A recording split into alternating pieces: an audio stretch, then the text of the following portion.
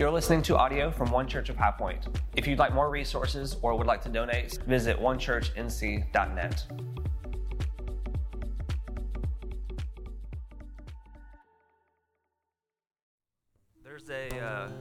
There's a tradition that Emma and I grew up in. We grew up in the Quaker church.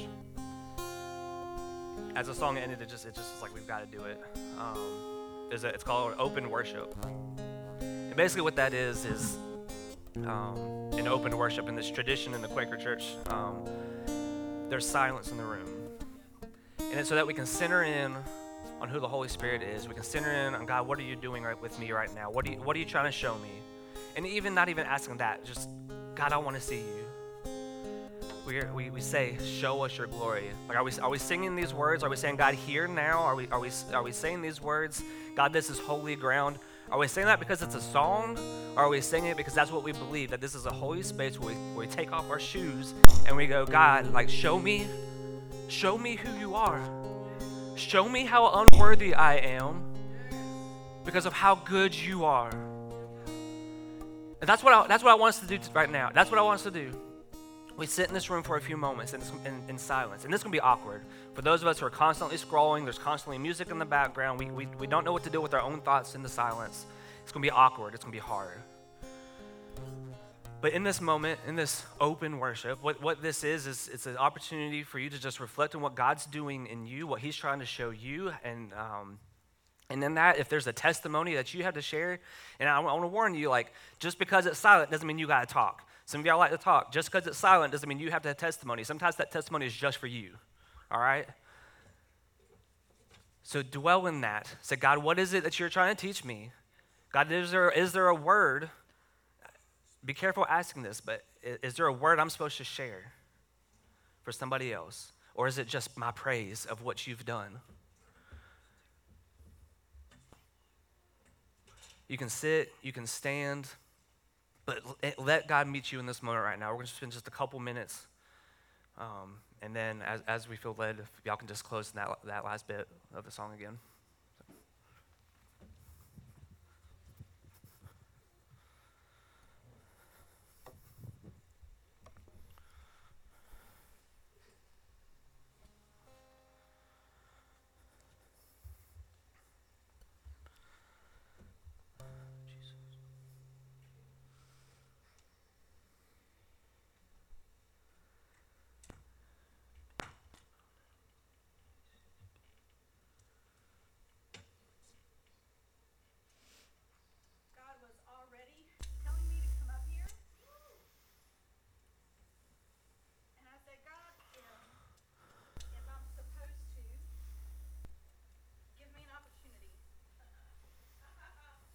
If I'm not, stop me. I value the silence, so I do want to have the silence. But I have to say this. You have not because you believe not.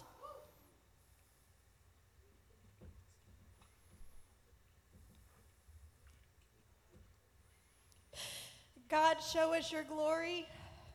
Fear, bow, chains fall. The words mean nothing if you don't believe it.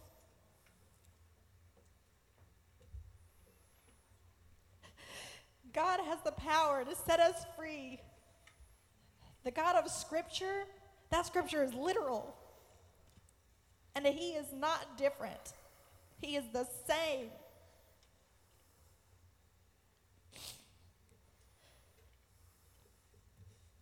Have you told fear to bow in Jesus' name?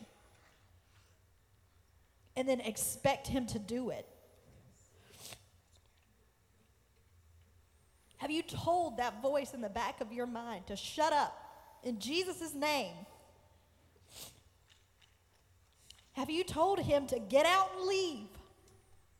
Because you were bought by the blood of Jesus Christ. He died, descended into hell, stole back the keys so that he can set the captives free. What are you doing? Why are you living in bondage? Why are you listening to the lies? Be careful who you allow to speak into your life. Dig in the Word.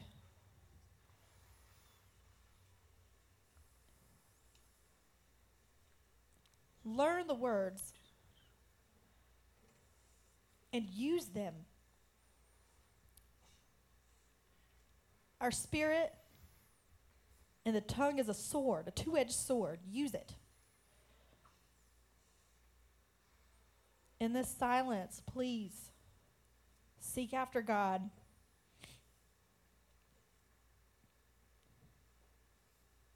Ask Him to meet you here and expect Him to do that. That's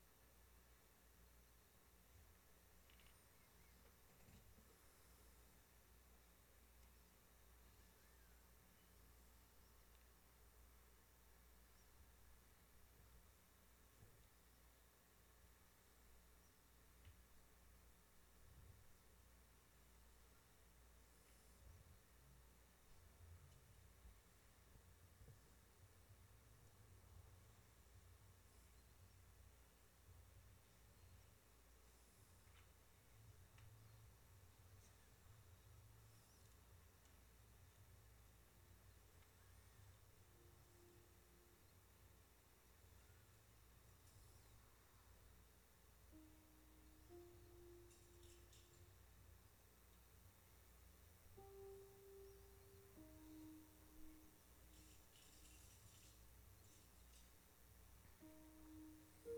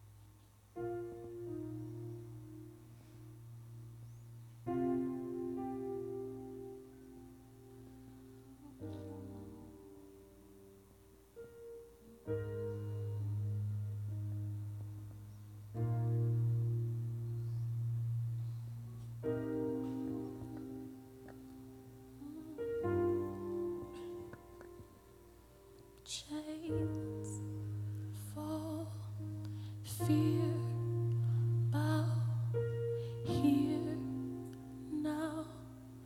Jesus, you change everything.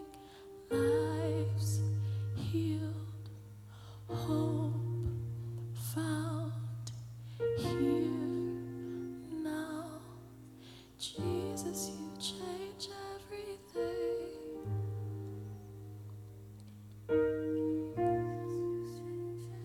Change everything.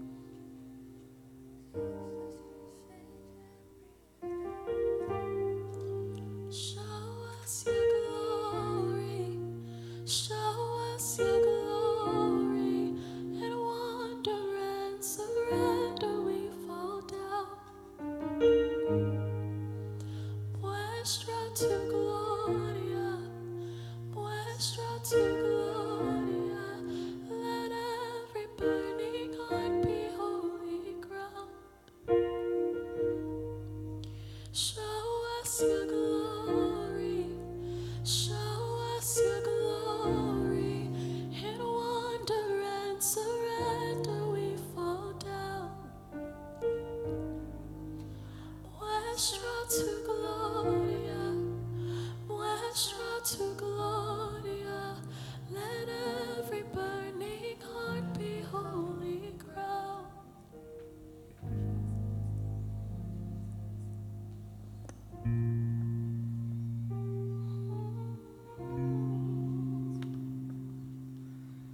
in this tradition, sometimes it'd be 5 minutes, depending on the church and the setting. Sometimes it'd be 20 minutes. Sometimes it'd be the entire service for an hour and a half. And in that, there's gaps of 20 minutes of silence. You have the church lady who's been in that same spot, in that same row for the last 70 years, and she's always got some sort of testimony, and sometimes it's the same one as she shared last week. But it's just so good to hear the testimonies of the people. But at the end of this open worship, there was a phrase, and it goes, are all hearts and minds clear? Are all hearts clear? And what it's asking is it's kind of like that final charge. Before we move on to whatever else we've got planned or whatever else is there something else? Is there somebody else that's supposed to have said something? Is there are you still in that moment? And so I'm going to ask that. Are all hearts clear?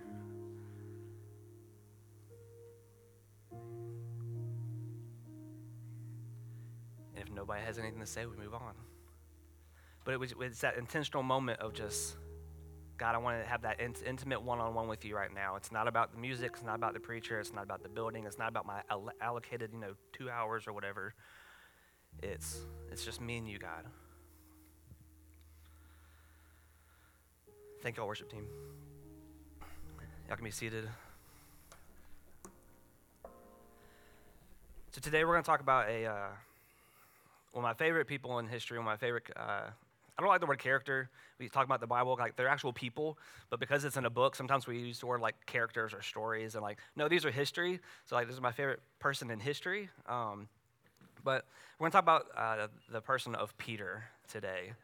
And Peter is one of my favorites because he's this rough person. He is bold. He is rough around the edges. It's the person that, he tried to cut off somebody's ear. He jumps out of boats without thinking. He just drops everything and goes. And just even some of the stuff that comes out of his mouth is okay, you said that before you thought it. And so it's just, you need a Peter in your life. And so for us, it would look like somebody walking in, still in their mechanic's outfit with the ball cap on, maybe even with a beer in their hand. Let's just be real here. That's the kind of person that Peter was. He was in that culture, very blue collar, very rough around the edges. It wasn't somebody of class, wasn't educated. And so, I relate to that a little bit. I didn't go to a fancy school, but just because of my upbringing, we didn't have all these great things, and our home life was a little messy probably, and so I can relate to that a little bit. But for some of us, and I have grown to be this, and I say unfortunately, but the Peters that we have in our life kind of bring us out of our shell and say, hey, maybe you don't need to think so much and just start talking, or maybe you don't need to think so much and just start doing. And so if you don't have a Peter in your life, I know of a few in this building that we can point you to, all right? If you're kind of one of those people well, I'm not going to sing too loud, or I'm just going to sit here real calm. Church is supposed to be real calm and not supposed to be fun. You need a Peter, all right? So find me, find somebody else. We will find you a Peter to have in your life. So our main scripture is going to be coming out of Luke 15. So if you want, pull that up in your Bible app or in your Bible, and we're going to stand to read this scripture. As we sung, we're talking about holy ground. This is a holy word. This is God's word. And so we're going to stand in honor of that and in reverence of that.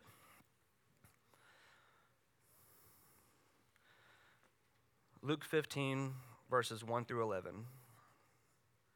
On one occasion, while the crowd was pressing in on him to hear the word of God, he was standing by the lake of Gennesaret, and he saw 2 boats by the lake, but the fishermen had gone out of them and were washing their nets. Getting into one of the boats, which was Simon's, he asked him to put out a little from the land, and he sat down and taught people from the boat. And when he had finished speaking, he said to Simon, "Put out into the deep and let down your nets for a catch." And Simon answered, "Master, we have toiled all night long and have taken nothing. But at your word, I will let down the nets." And he signaled to their partners in the other boats to come and help them. And they came and filled both boats, so much so that they began to sink. But when Simon Peter saw it, he fell down at Jesus' knees, saying, "Depart from me, for I am a sinful man, O Lord." For he and all who were with him were astonished at the catch of the fish they had taken. And so also were James and John, sons of Zebedee, who were partners with Simon. And Jesus said to Simon, "Do not be afraid. From now on you will be catching men." And when they had brought their boats to the land, they left everything and followed him. All right, now we're going to jump to John 21. That's about 2 books later. I think Mark, Luke, John, no, sorry, 1 book later. John 21, verses 15. It'll be on the screen if you need to. Verse 15. When they had finished breakfast, Jesus said to Simon Peter, "Simon, son of John, do you love me more than these?" And he said to him, "Yes, Lord, you know that I love you." He said to him, "Feed my lambs." He said to him a second time, "Simon, son of John, do you love me?" And he said to him, "Yes, Lord, you know that I love you." He said to him, "Tend my sheep." He said to him the third time, "Do you love me?" And he said to him, "Lord, you know everything. You know that I love you." Jesus said to him, "Feed my sheep. Truly, truly, I say to you, when you were young, you used to dress yourself and walk wherever you wanted. But when you are old, you will stretch out your hands, and another will dress you and carry you where you do not want to go." This he said to show by what kind of death he was in glorify God. And after saying this, he said to him again, "Follow me." All right, y'all can be seated. Jesus, we just thank you so much for your word. We thank you for your testimony of the life that you lived. God, I pray that you set aside any nerves that I may have right now. God, as you fill me from the bottom of my feet to the top of my head with your presence, help me to say the words that I need to say for your purpose and your glory, and keep my mouth shut on things I don't need to say. God, I pray for ears to be opened and eyes to be opened so that people can hear from you in this moment. Let me say no more and let me say no less. And we ask this in your name. Amen. So like I said, we're going to do a kind of a brief walkthrough with Peter. And the idea is that we're going to have you look at this as a snapshot of Peter's life. There's 3 calls that he has in his life that Jesus lays out in front of him. There is the call to repent, the call to follow, and the call to be sent. These 3 things, the call to repent, the call to follow, and the call to be sent. In this, that first one, nobody really likes to talk about, the call to repent. Repentance is kind of a nasty word. It's kind of a word that a lot of churches kind of shy away from. Maybe they only touch it on Easter, or they like kind of say it in secret in small group, but they may not say it here. And because who likes to be told you're doing wrong? Nobody does.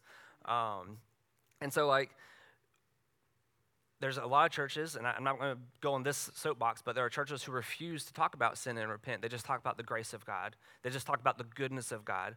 But how can you talk about the goodness of God? How can you talk about how grand and great he is without talking about how unworthy and how sinful and how nasty? I mean, if we look at Scripture, like we're seen as filthy rags.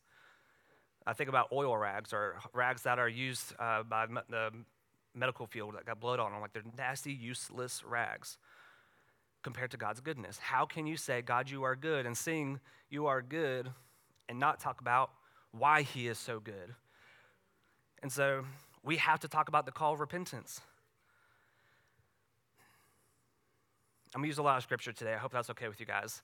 So you may be going back and forth. You may get a little bored if you're not used to reading so much. But we're going to look at Romans chapter 3. I can't remember. Do I have that on? Yep, perfect. All right, so it's Romans chapter 3, verses 9. What shall we conclude then? Do we have any advantage? This is Paul writing his letter to the Roman church. So these are all believers in this area. They have accepted Christ. He's trying to okay, we've gotten you, to say yes to Jesus. Now we need to kind of get you a little bit more purdy, like get rid of the sin. And so in this, there's this battle of, well, because Jesus died for us, like why do we have to live a holy life? Like if God's sacrifice is there, what's the point of stopping sin if it's already been defeated? Y'all get the question? We probably ask that ourselves sometimes. I'm gonna just keep doing this because Jesus' forgiveness is still there, his grace is still there.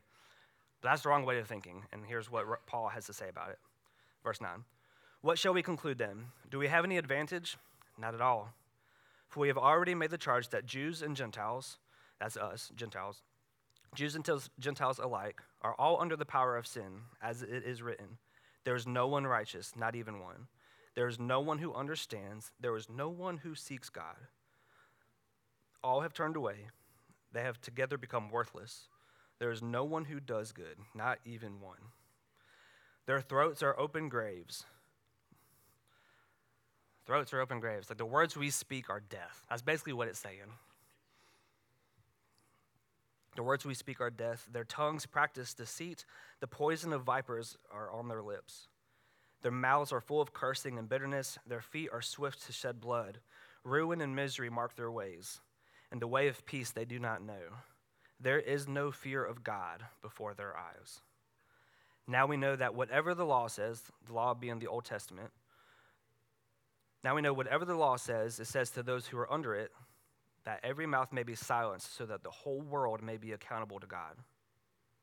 Therefore, no one will be declared righteous in God's sight by the works of the law. Rather, through the law, we are conscious of our sin. We jump later in the letter to Romans 6, verses 15. It says, what then? Shall we sin because we are not under the law, but under grace?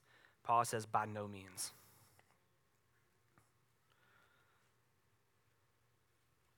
The Old Testament, the law, Jesus' life, when we look at it in comparison to who we are and what we've done, it is supposed to be like looking in a mirror and going, ooh, that's not me. I messed up. That's why later in Scripture where it talks about Jesus being the fulfillment of the law, that sacrifice was that fulfillment, is because when there was sin, when there was transgression, when there was doing something that God said not to do, or not doing something God said to do, there was a sacrifice that was supposed to take place, a blood sacrifice of some kind, or some sort of covenant. Jesus was the final sacrifice. Jesus was the final covenant in that through that, those sacrifices were no longer needed because God himself was the sacrifice and said, enough's enough. They are clearly not going to get this right, and so let me send my son so I can repair this relationship that they broke up. Not the relationship that I messed up, the relationship that they broke up by choosing to disobey. Some of us, when we hear these words, sometimes we don't necessarily realize our own sins, maybe because we haven't been in the Word or we haven't been in communion with God long enough. So I'm going to just read a list of here. I got a list of scriptures from Mark 7, Galatians 5, 1 Corinthians, Romans. I'm just going to read like what the New Testament says is sin. Evil thoughts, theft, murder, adultery, sexual immorality, wickedness, slander, pride, sensuality, sorcery, strife, jealousy, anger, divisions, drunkenness, orgies, homosexuality, adulterousness, greediness, drunkenness, swindlers, maliciousness, gossip, disobedience to parents, faithless, the heartless. There's more and more. You can write them down, look at them when you get home. If you look back at anything that I just said, and one of the, my assumption is that one of those hit home for you, like, ooh, that's me. Even if it's just a lie. So repeat after me. I am a sinner. It's true. And if you aren't saying that because you're like, there's no way I'm a sinner, Scripture says that by saying I am not a sinner, you have then sinned. Because we are sons of Adam. We are carnal creatures. It's like the old school, the game in middle school and high school, where you walk up to somebody and guess what? I just lost the game. Do you remember that? Maybe it was just my school. But the whole idea of the game was to not think about it, because by thinking of the game, you immediately lost it. And so in the same way here, by saying you don't have sin, you are then sinning. And so when we look at this, like I'm sure right now I'm probably making you guys feel great right now.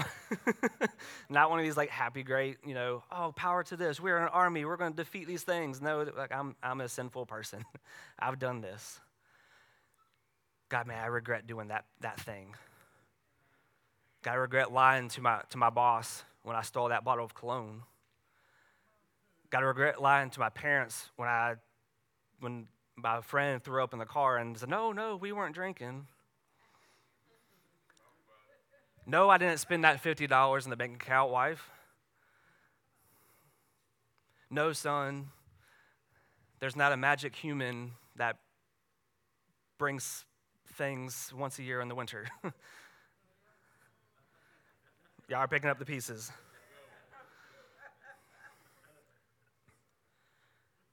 We are all sinful. There's a call of repentance that we are to have. And the feeling that you have right now is probably only a fraction of what Peter felt in this story we just read. Let's go back to it. I'm actually reading it from the book of Matthew. Matthew, Mark, and Luke are called the Synoptic Gospels. They portray a lot of the same stuff, but it's just a different perspective. You look at John, he says, okay, they've talked about these things. Let me find out what they didn't talk about. And so we're going to go to, I'm sorry, that's a different scripture. That's Matthew later. Luke 5, verses 6. And when they had done this, throwing the nets over the boat, when they had done this, they enclosed a large number of fish, and their nets were breaking. They signaled to their partners in the other boats to come and help, and they came and filled both boats so much so that they began to sink. But when Simon Peter saw this, he fell down at Jesus' knees, saying, "Depart from me, for I am a sinful man." Rather than help his buddies get the rest of the fish, rather than grab the net, he hopped out the boat and ran to Jesus and just said, God, you're not supposed to be here. You have to be God. You have to be. And the only reason he can say that is because of four things. When Jesus showed up, he did something great to grab Peter's attention. And when God shows up in scriptures, sometimes it's this amazing thing like these miracles, and sometimes it's just showing up. Sometimes it's just showing up and you just know there is something different in this space, there's something different in this room. It has to be God. But in this moment, Jesus showed Peter four things. He saw God's knowledge, he saw his authority, he saw his intimacy, and he saw his goodness. And what we mean by that is like Jesus, when I say Jesus, I'm also speaking God because Jesus is the Son of God. Jesus is fully man, fully God.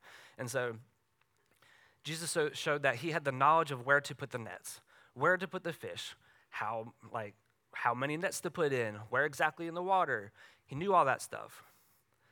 Even if he didn't know that, he also had the authority to say, hey, fish, go to this side of the boat. And I don't know how big that body of water was. I don't know how big the nets were. But if it was enough to sink the boats, it might be enough to be the entire part of the entire school of fish over there. And so he had the authority to tell the fish, get in this little corner right here. He probably didn't tell me that you're about to get caught, but go here. So they showed that authority, or Jesus showed that authority. Then there's the intimacy. Jesus knew that they hadn't caught anything that day. Jesus knew that they were struggling, and if you're a fisherman, and this time, that was your livelihood, and that may have been your food. Like it wasn't just your income to sell the fish to others. That may have also been your dinner for your family. And so he knew they were struggling. They're not making ends meet. And that would have been enough to be God. But then we see God's goodness and that he provides for that need. We can recognize, that person, we do it when we drive by that person on the highway. They need some food. That's knowledge. That's the intimacy. We see that. But God's goodness says, I'm going to provide for that. And he did that for Peter. And so by those four things, Peter is able to recognize that this is God. And because of that, he kneels himself down and says, I am unworthy to be in front of you. So I want to challenge you right now in this moment, if you have not repented of your sins, if you have not looked at God and said, I am unworthy because of this, because I've done this. We just read the list. If you have not asked for forgiveness in that, the next two steps that we're about to walk through will mean nothing for you because you can't do it because you've not asked for forgiveness of your sins. There's no magic phrase. There's no we use the ABCs of salvation, or we have this sinner's prayer. It's not really in Scripture. It's just ways that we try to make it easier for people to grasp what God wants. He wants us to admit that we're sinful. He wants us to admit that Jesus, the Son of God, through his sacrifice is the only way to restore a relationship with God, to have not just eternal life, but to have a life of fulfillment and abundance here on earth until that time. And we only do that by confessing that Jesus is Lord and that we are sinners. That's all you have to do. And so, like in this moment, and I'm gonna say this too. When we say bow your heads, close your eyes, no one in the room is looking, that's BS. Like, sorry. It is though, because God, if we're to confess that Jesus is Lord, that is not a private thing. That is a public thing saying, yes, Jesus is Lord and I am not. And so in that, when we say publicly, just like baptism, when we say publicly that Jesus is Lord, I am a sinner, it means I'm telling somebody out here that I need to be held accountable for the sins that I've done. And if we're going, well, pastor's not looking, maybe, I'm going to bow my head, raise my hand. Who's going to hold you accountable? What confession is that? So if you've not made that confession that Jesus is Lord of your life, not just Savior, because some of us would act like Jesus is Savior, but he's not Lord. It means we are not following him. We'll get there in a moment. But if he is not Savior and he is not Lord in your life, now is your chance. Right now. You may have a stroke on your way out the door. You may be in a car accident on the way home. This might be your only chance. We've just said it. We've sung it. This is your opportunity to say, Lord, save me. Help me become who you want me to be. Think on that. If you aren't sure yet, we're going to have the deacons and elders and pastoral team up here later to walk through that with you, to pray with you. But I urge you, please, this might be your last chance to say, Jesus, please, I am a sinful person. Help me become who you want me to be. Thank you for your sacrifice. Thank you for still desiring a relationship with me. Sit in that while we continue. These next two spots will still apply to you when you say yes to Jesus, when you repent of your sins. And repenting, it's not a one-time thing. It's a daily thing. It's a daily thing. But if you've not done it once, today's your day. Today's your day.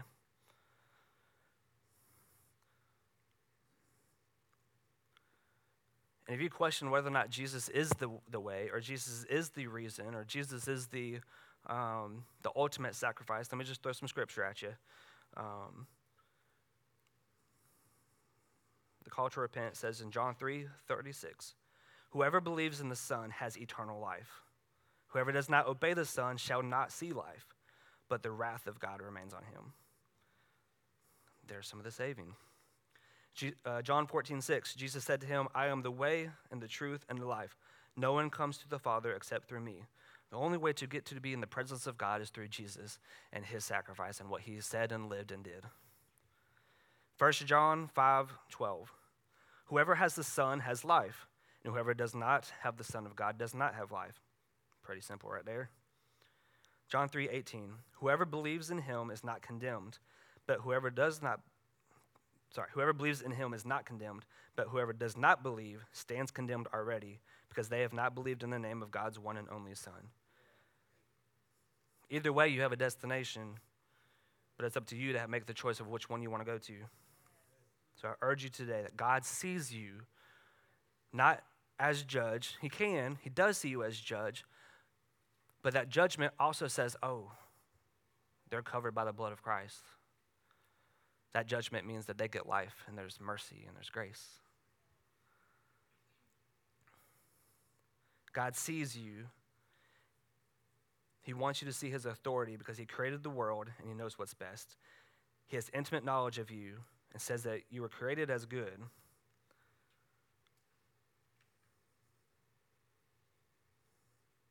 And I hope that his goodness in that, his desire to make a way for you to still have a relationship with him, draws you in.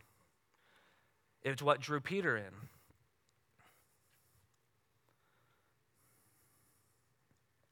Peter was willing to set aside his dreams and his hurt, his frustrations. He literally left everything in that boat and said, God, yes, you must be. And in that, he was then able to told, I'll follow you. He was then able to be asked, follow me, or to be told rather. He still had that choice to say, yes, you are Lord, but I ain't going to follow. And in that, most Christians in the Western world here in America, our American Christianity, our Bible Belt Christianity, most people you walk to in the public, and most people, I dare say in this room, yes, Jesus is Savior, but Jesus is not Lord. And what we do in that is we take on the benefit of the blood, we take on the benefit of Jesus' sacrifice, but we leave out the work of heaven. If we don't recognize Christ's authority and sacrifice for us, we cannot say, I'll follow you. So will you let your conviction bring you to a place of repentance? Conviction should always bring you to a place of repentance, always. If it stops at conviction, what are you doing? Sin, which brings on more conviction. So Peter humbled himself, said, you must be Lord. So we're going to move to the next spot, which is the call to follow. After he's repented, after he said, you are God, I'm going to do whatever, I'm going to leave everything else. It's a call to follow. And this is Matthew 4, 18 and 19. This is another account of the same story. While walking by the Sea of Galilee, he saw two brothers, Simon, who was called Peter, and Andrew, his brother, casting a net into the sea, for they were fishermen. And he said to them, follow me, and I will make you fishers of men. Immediately they left their nets and followed him. Immediately they followed him. They left everything behind. Peter had this zeal to this is God. He has saved me. He has said I am still good. Despite what all those other Jews have to say, God says I'm good. And what's interesting is that Jesus hasn't even died yet on the cross, and yet he still recognized that goodness of God in that moment. He left everything. I'm going to show you an example, and because of time, I'll probably just tell it. But there's another example when somebody else is told to follow God. Jesus is encountered by this man, and he says, follow me. And what happens is, it's called the story of the rich young ruler. It's in, that way you can make a note and read it later, Matthew 19. So in Matthew 19, there it is. Again, the Synoptic Gospels, same story, 3 different perspectives. And so what happens is this guy comes up to Jesus and his disciples and says, Master, what do I do? What must I do to inherit eternal life? It's a question many of us have asked or have heard. And he goes, I've kept all the commandments. I've done this. I haven't done this. He says, I've kept all the commandments. Like surely that's enough. Surely that's what it is. And Jesus says, go and sell all your possessions and give it to the poor. Then follow me. It's like he almost doesn't even talk about the heaven piece. He says, go sell your possessions, give it to the poor, and then follow me. Now, we don't know what happens. He could be one of the followers that show up later when there's 500 added or 1,200 or so on. But at least in this account, we don't know what happens with him. We don't know whether or not he actually goes back and sells this stuff. Maybe he sells it for his own gain. Maybe he sells it and actually gives it to the poor. We don't know. But the idea here is that when Jesus says to do this, Jesus doesn't care about what he has. He doesn't care about what he's done. He says, do you trust me? The call of us to follow is not about what we have, but it's how far are we willing to trust. Do you trust that you can step away from your family, you can step away from your work, you can step away from the years of wealth you've built, you can step away from all of the homes you've built, the family that you have? Like, are you willing to step away from everything? And not just for the sake of the cost, not just, well, I gave up this for you, Jesus. No, it's, do you trust me to provide those things for you?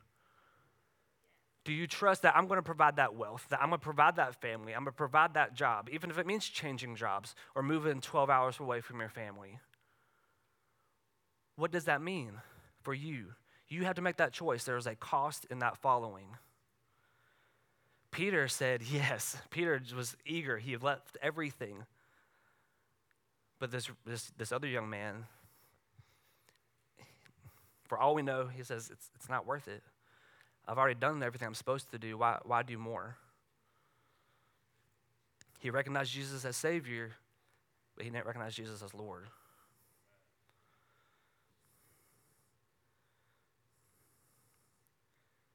Too often we simply say yes to Jesus and no to the call. We reap the benefit of the blood, but not the work of heaven. And we have to stop prostituting God's goodness and Jesus' sacrifice for our own benefit. Because some of us, when we hear that follow me God, or that God saying to us, follow me, we're like, if he says, please sell all your fancy china, sell all your computer parts, sell those Beanie Babies that you've collected for 30 years, like whatever that wealth is that you've got, sell it. And we're like, yes, I will do it, God, I will do it. But what if he says, hey, sacrifice that 20 minutes on TikTok, or that 20 minutes on Netflix, or Fox News, CNN? If we aren't willing to sacrifice those 20 minutes in a day to get into his word, what makes you think he's going to ask us to do anything more than that? And truly, are you ready to do that? Because we got to be careful. We want to be called and sent so badly, sometimes we don't even do the little things of just being called to follow Jesus. We want to be called to sent, but God, I don't know if I can follow you in this piece. Before we get to the next step, you've already repented. There's a call to follow. And if you aren't willing to be obedient in the follow, then how in the world are you going to be able to accept the call to be sent?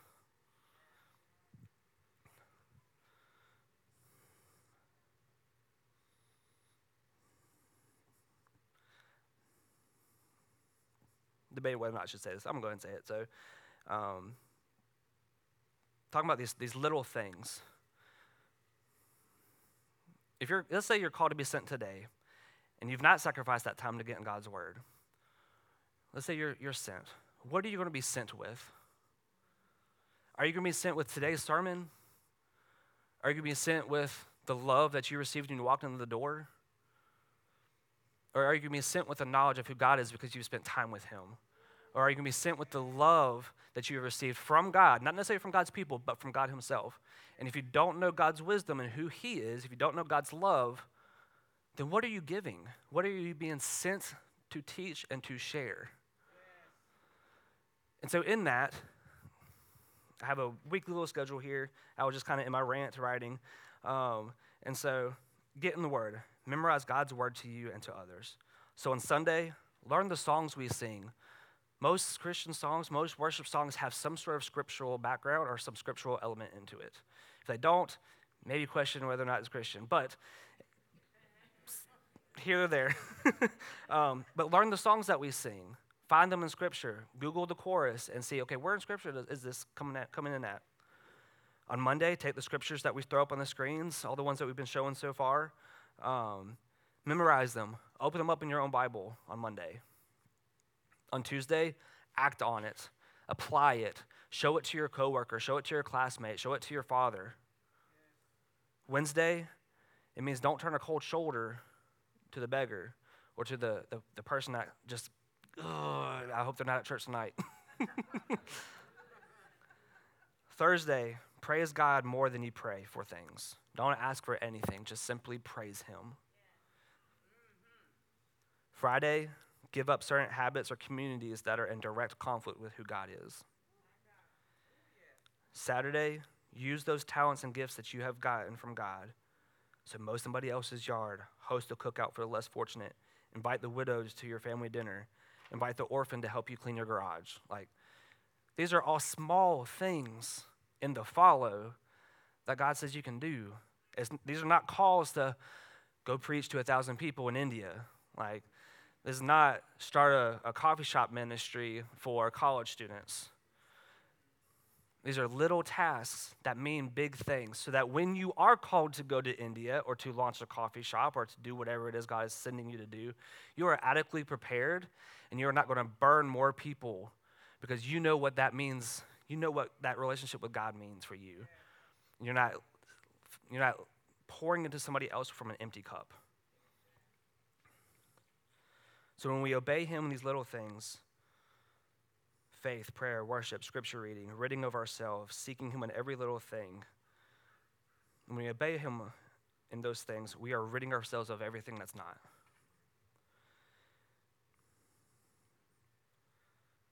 Repent, accept the call to follow, And then he says, I'll make you fishers of men. I'm going to show you a video of you real quick. His name is Bill Dance, so let's check it out. On weather changes, but one particular bait. In towing your boat, here is a safety chain tip. Oh, man.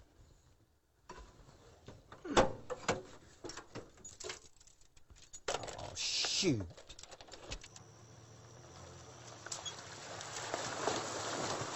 Pull up! Pull up! Pull up! Pull up! Pull up, Timmy!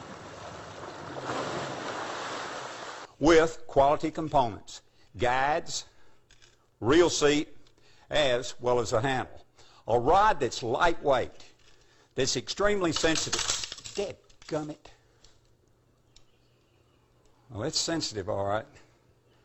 It's sensitive enough, and I felt that fan. Dadgummit! The Colorado blade puts out more vibration than let's say, a willow blade or even the Oklahoma blade. Golly. Come here. Oh. Come here. Woo! We got our rods. We've got our life preservers. We've got our tackle box. We've got our cooler. And we've got our battery. You're not going to be able to jump it. Oh. Ah!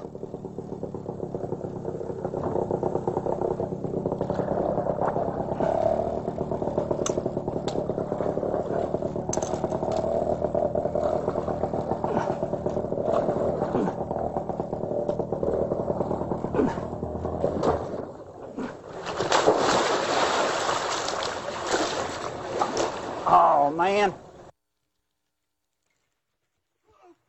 Oh, good gosh. I make my living outside, and I'm exposed to the harmful UV rays.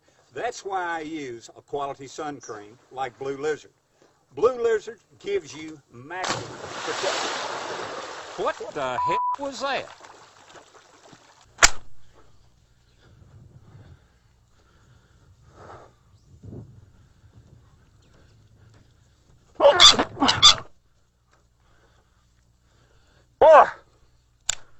So until next time, catch one for me and enjoy the great fishing America has to offer. We'll see you next time.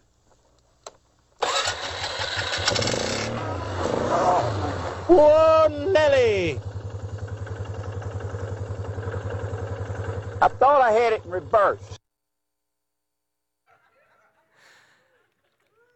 So fishing can have its adventures. I did not grow up fishing, so Emma and her sister, I remember when we first were dating, she showed his videos all the time, and so it was just funny.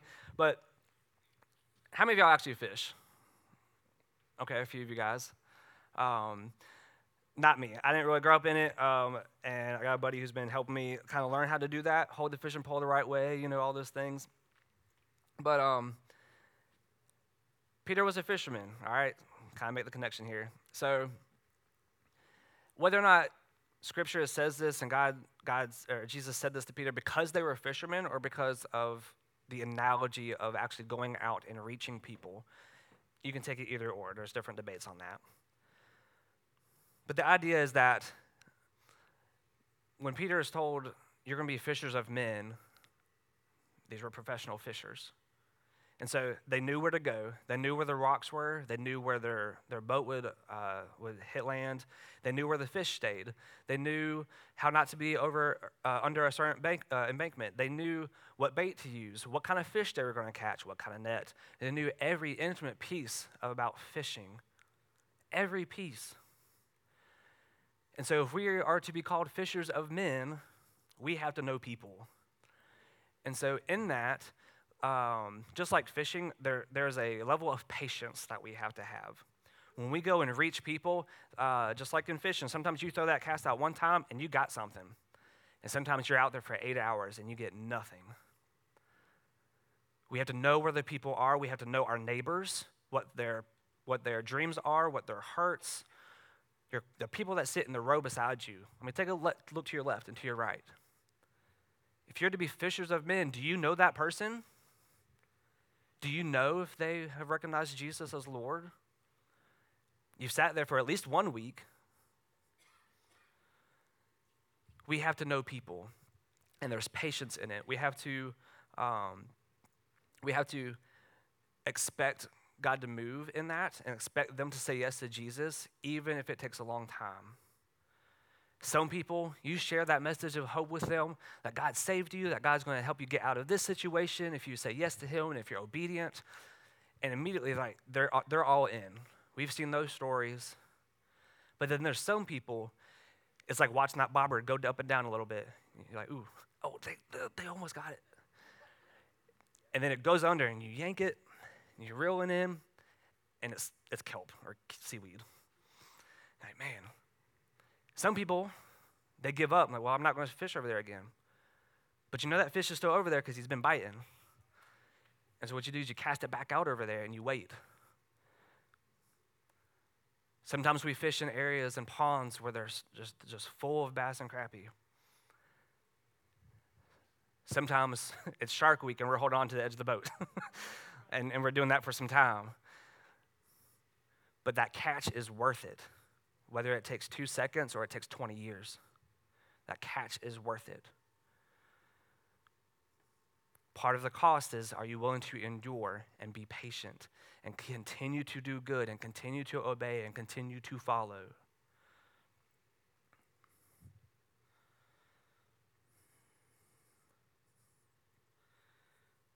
Again, if you've not repented, how can you follow? And if you've not followed well, how can you be sent? Some of us know that we are called to do something. Right now, you may be told to, hey, you need to take this person out for lunch. You need to call your coworker. You need to say hey to your dad. You need to ask for forgiveness from this person. If you hit this corner over here, you need to give them $10. Whatever it is. Sometimes we get that small thing of asking of obedience. And then we don't do it. Sometimes we forget. Sometimes we're like, well, I only got a debit card. Or, well, they're in their nap time right now, so I'm not going to call them. We make excuses. Like, and in the moment, especially if we're in church, we've repented, we're on this high, we're in this excitement. We're like, yes, God, I'm going to do anything. I will travel across the country. I will learn a new language for you. But then we get home, and they're like, man, I forgot to call my mom. I forgot to hand that person $10. I forgot to say hey to that person who sits across the church from me. And we may go, well, God, if you really wanted me to do it, you would have reminded me. God already told you to do it. And so like there's no sense on bartering in something that he already told you to do. And so like in our faith, we have these seasons where we get excited and we go and do it, but then we forget. Or like what we get home and we're like, well, if I forgot and God didn't remind me, well, I'm too young anyways, or I'm too old, or, you know, God, you really don't want to use me. Like I've said too many things to hurt too many people, or I've done this. We excuse things away. But we got to be like Peter, and we do not haste. We do not wait. If God's calling you to repent, do not wait. If he's saying to follow, do not wait. If he's saying to fish for men, do not wait. I'm going to read this quote from Charles Spurgeon. It says, remember, it is possible for us to have grace in the heart and yet still be disobedient. We, the church, have many such mournful specimens. We cannot but hope that they will enter heaven, for they are washed in the precious blood and clothed in the Savior's righteousness. But they do little, if anything, for Christ. Because they have tampered with his calls, they have violated convictions, and have started back from duties in the exercise of their unbelief, instead of pressing forward in the glory and the majesty of simple faith in Christ Jesus. If you feel that you have anything to do, do it directly. If God calls you to preach, do it before you go home.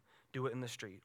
I pray you, if there's anything which claims your immediate attention, if there is a poor person you ought to relieve, if there is anyone to whom you ought to speak before leaving this place, I beseech you to do not trifle with conviction, but as faithful servants of Jesus Christ, being saved and professing to him, I pray you instantly do whatever you feel you have to do for him. Are you going to do it? We are all called to be disciples. We are all called to share the gospel. We are all called to spread God's message of love and hope. It's not just the preacher's job. It's not just so-and-so's job. It's not your Sunday school teacher or your small group leader. We are all called to share the message and to make disciples. Now, there are people who are called to be pastors and preachers and small group leaders and so on and so on. But they aren't called to be that until they are called to disciple first. Which goes to our next spot, our last point here of the call to be sent. When I speak in this section here, I'm not talking about the call to be a pastor or the call to be a missionary, this grandiose thing. I'm talking about the call to make disciples, the call to make Jesus known as you go. That call in the Great Commission of make disciples of all nations, it's an as-you-go statement. It's not when you go, it's as you go. As you go to work, as you parent your kids, as you join the PTA, as you have dinner with your friends, as you sit here in church, as you go, make disciples.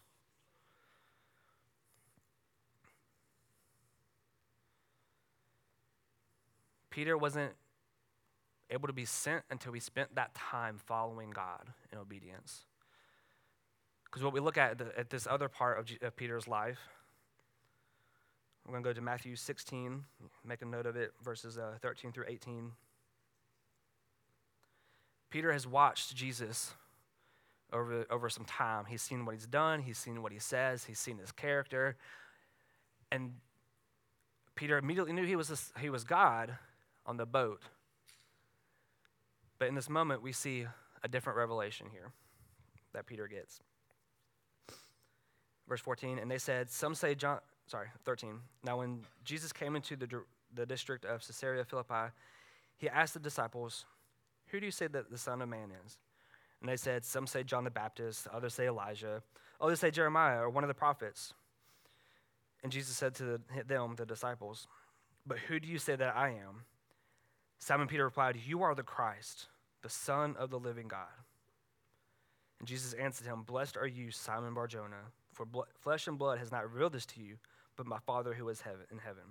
I tell you, you are Peter, and on this rock I will build my church, and the gates of hell cannot prevail it. Peter spent time with Jesus, so that's the only way he was able to recognize that he was the Son of God. No person told him that. Only his obedience to Jesus and his time spent with God.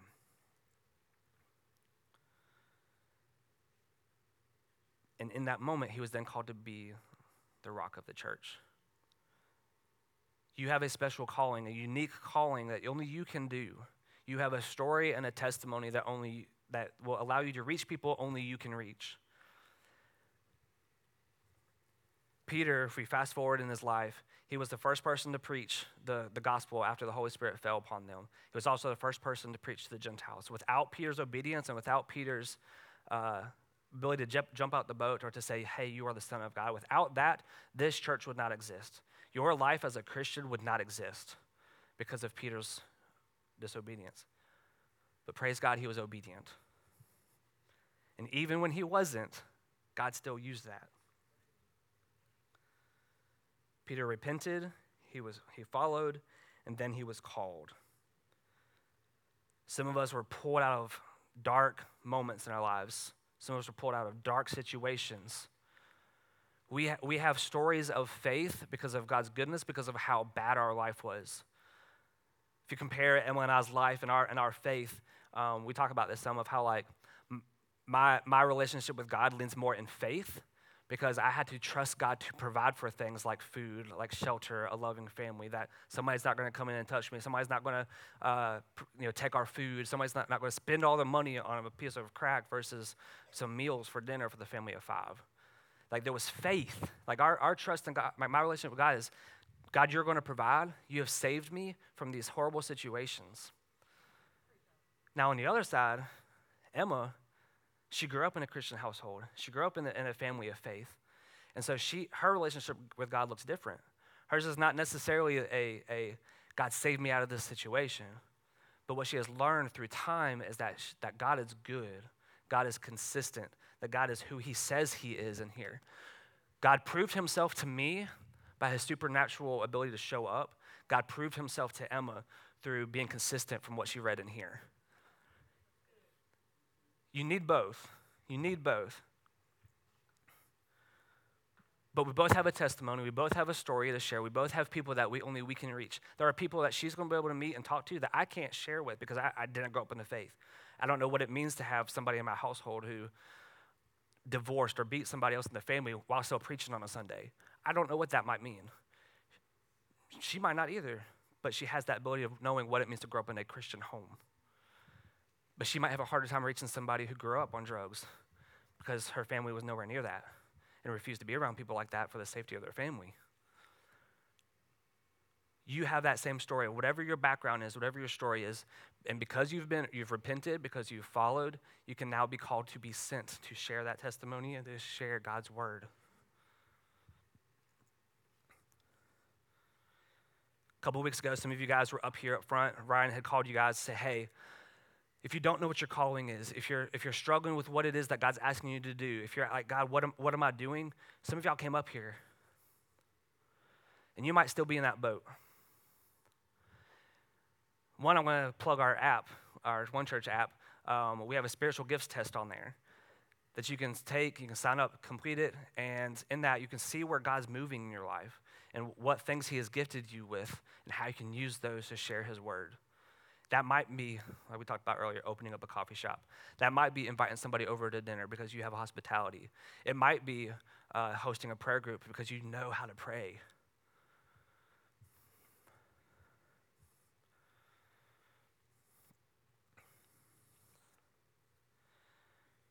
But we have to be, we cannot haste in it. We have to be ready to go when he says go.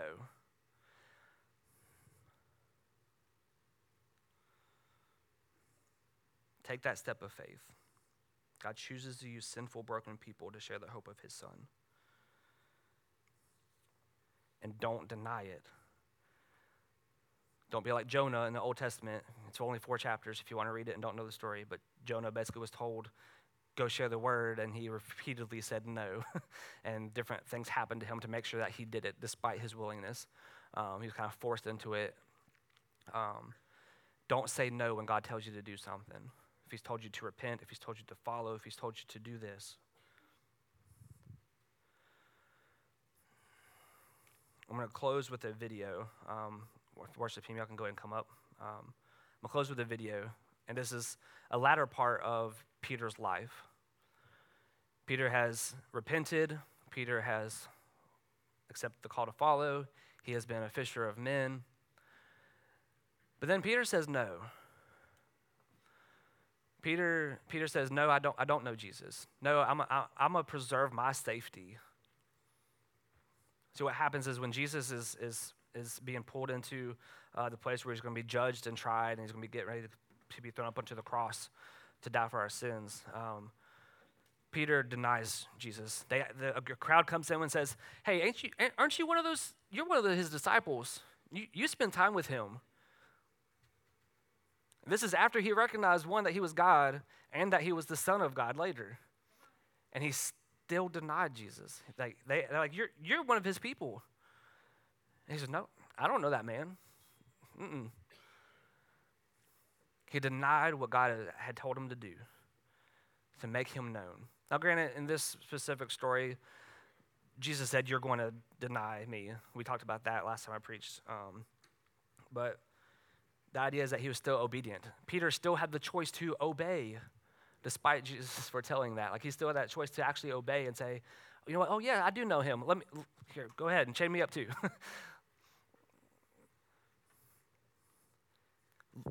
Peter acted like the rich young ruler in that moment and said, this isn't worth it. My life is not worth it. How people think of me isn't worth it. If I say yes to this, I'm going to leave my wife as a widow. My family's business is going to go down. If I say yes to this, my life will be gone. Even if that's okay, the people around me, their life is going to be altered forever too.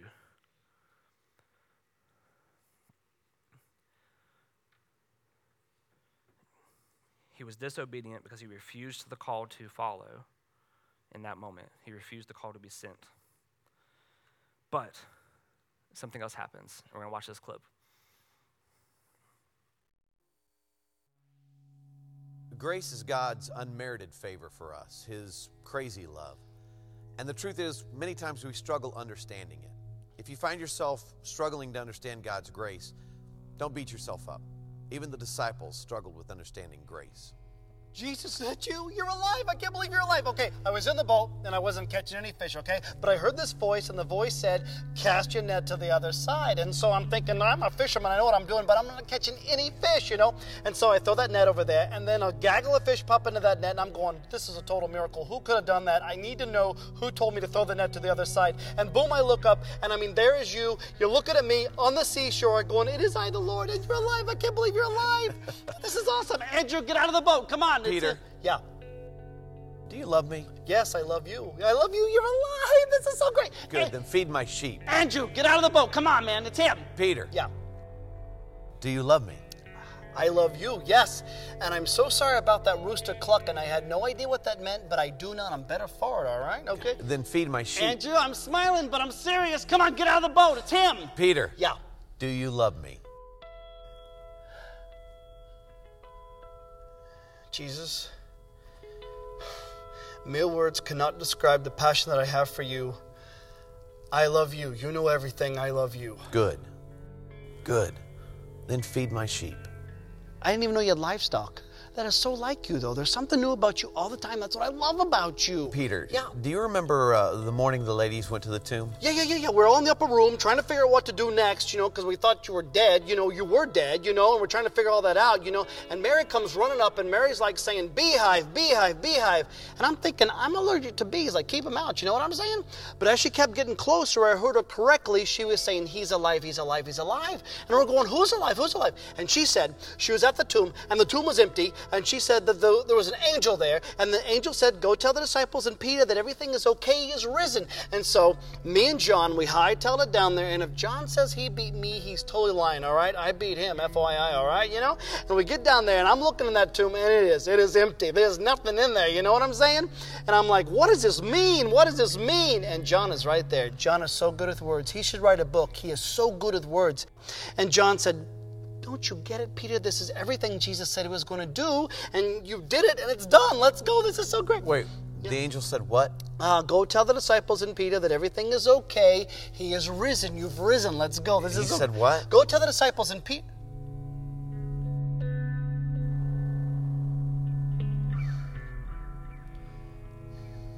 Go tell the disciples and Peter.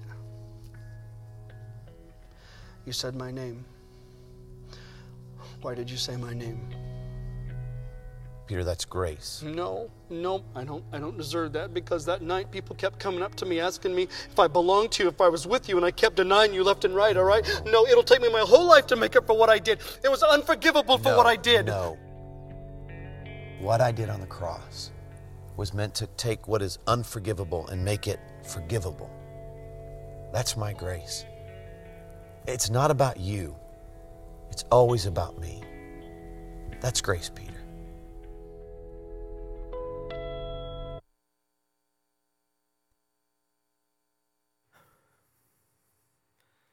Grace is available for you. Grace is what allows us to accept that call out of darkness into marvelous light, that call of repentance. Grace is what allows us to be in the service of God by being in his presence, by being faithfully obedient. That's the grace to follow. And grace is to still be of service to God despite who we are as sinful people, to use us as instruments to share his grace. That's the call to be sent. You have three options today, and everybody, I hope, makes a choice to accept one of these three calls. Deacons, elders, if y'all want to come up, our pastoral team. you have the choice to repent and receive Lord Jesus as your Lord and Savior. Lord and Savior. You have the option to accept the call to follow. You need to deepen your faith. You need to read more. You need to pray more. Maybe it's joining a small group. Whatever it is, to get more into God's presence and step away from those things that are not of God. Maybe your follow means to no longer follow your friends. It might mean changing jobs. Or the call to be sent. Is God calling you to go to a specific person, to go across the street and have coffee with your neighbor? Is he calling you to launch a small group? Is he calling you into ministry? Or is he simply calling you, hey, I need you to tell about my grace and my love to your coworker that you sit beside every day for the past 13 years?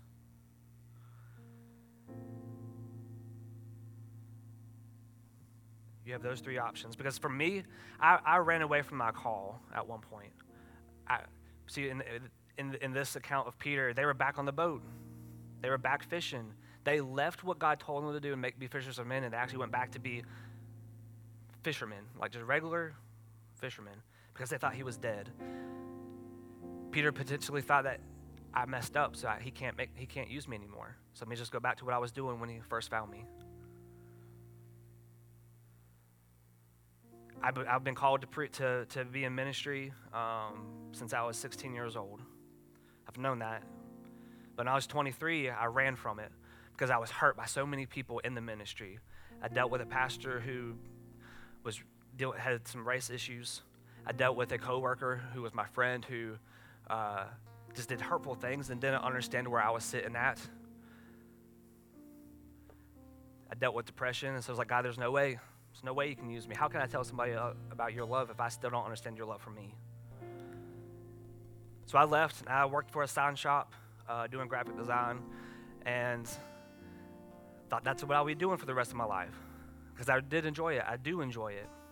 But what I didn't know was that God's grace was still working in the background. Because about a year later, I met Ryan and Vanessa, who were launching this church.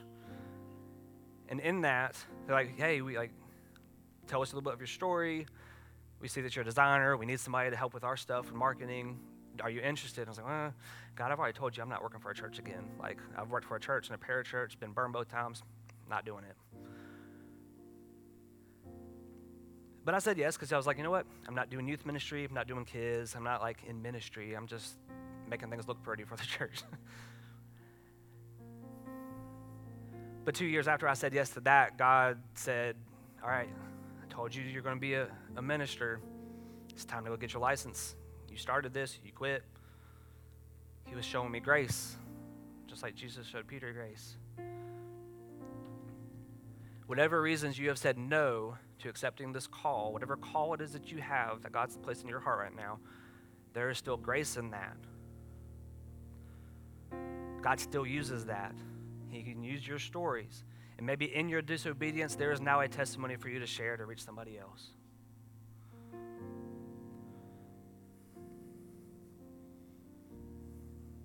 Which one are you going to accept?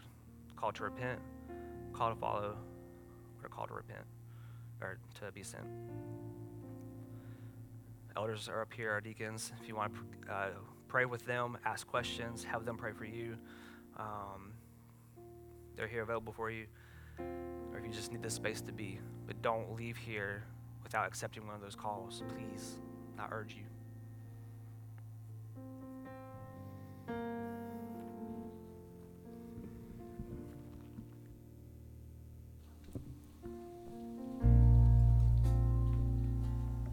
Thank you for listening to audio from One Church. If you made a decision of any kind today or would like to learn more about what your next step is, visit onechurchnc.net. If you are local to our campus, plan your visit online at onechurchnc.net/visit.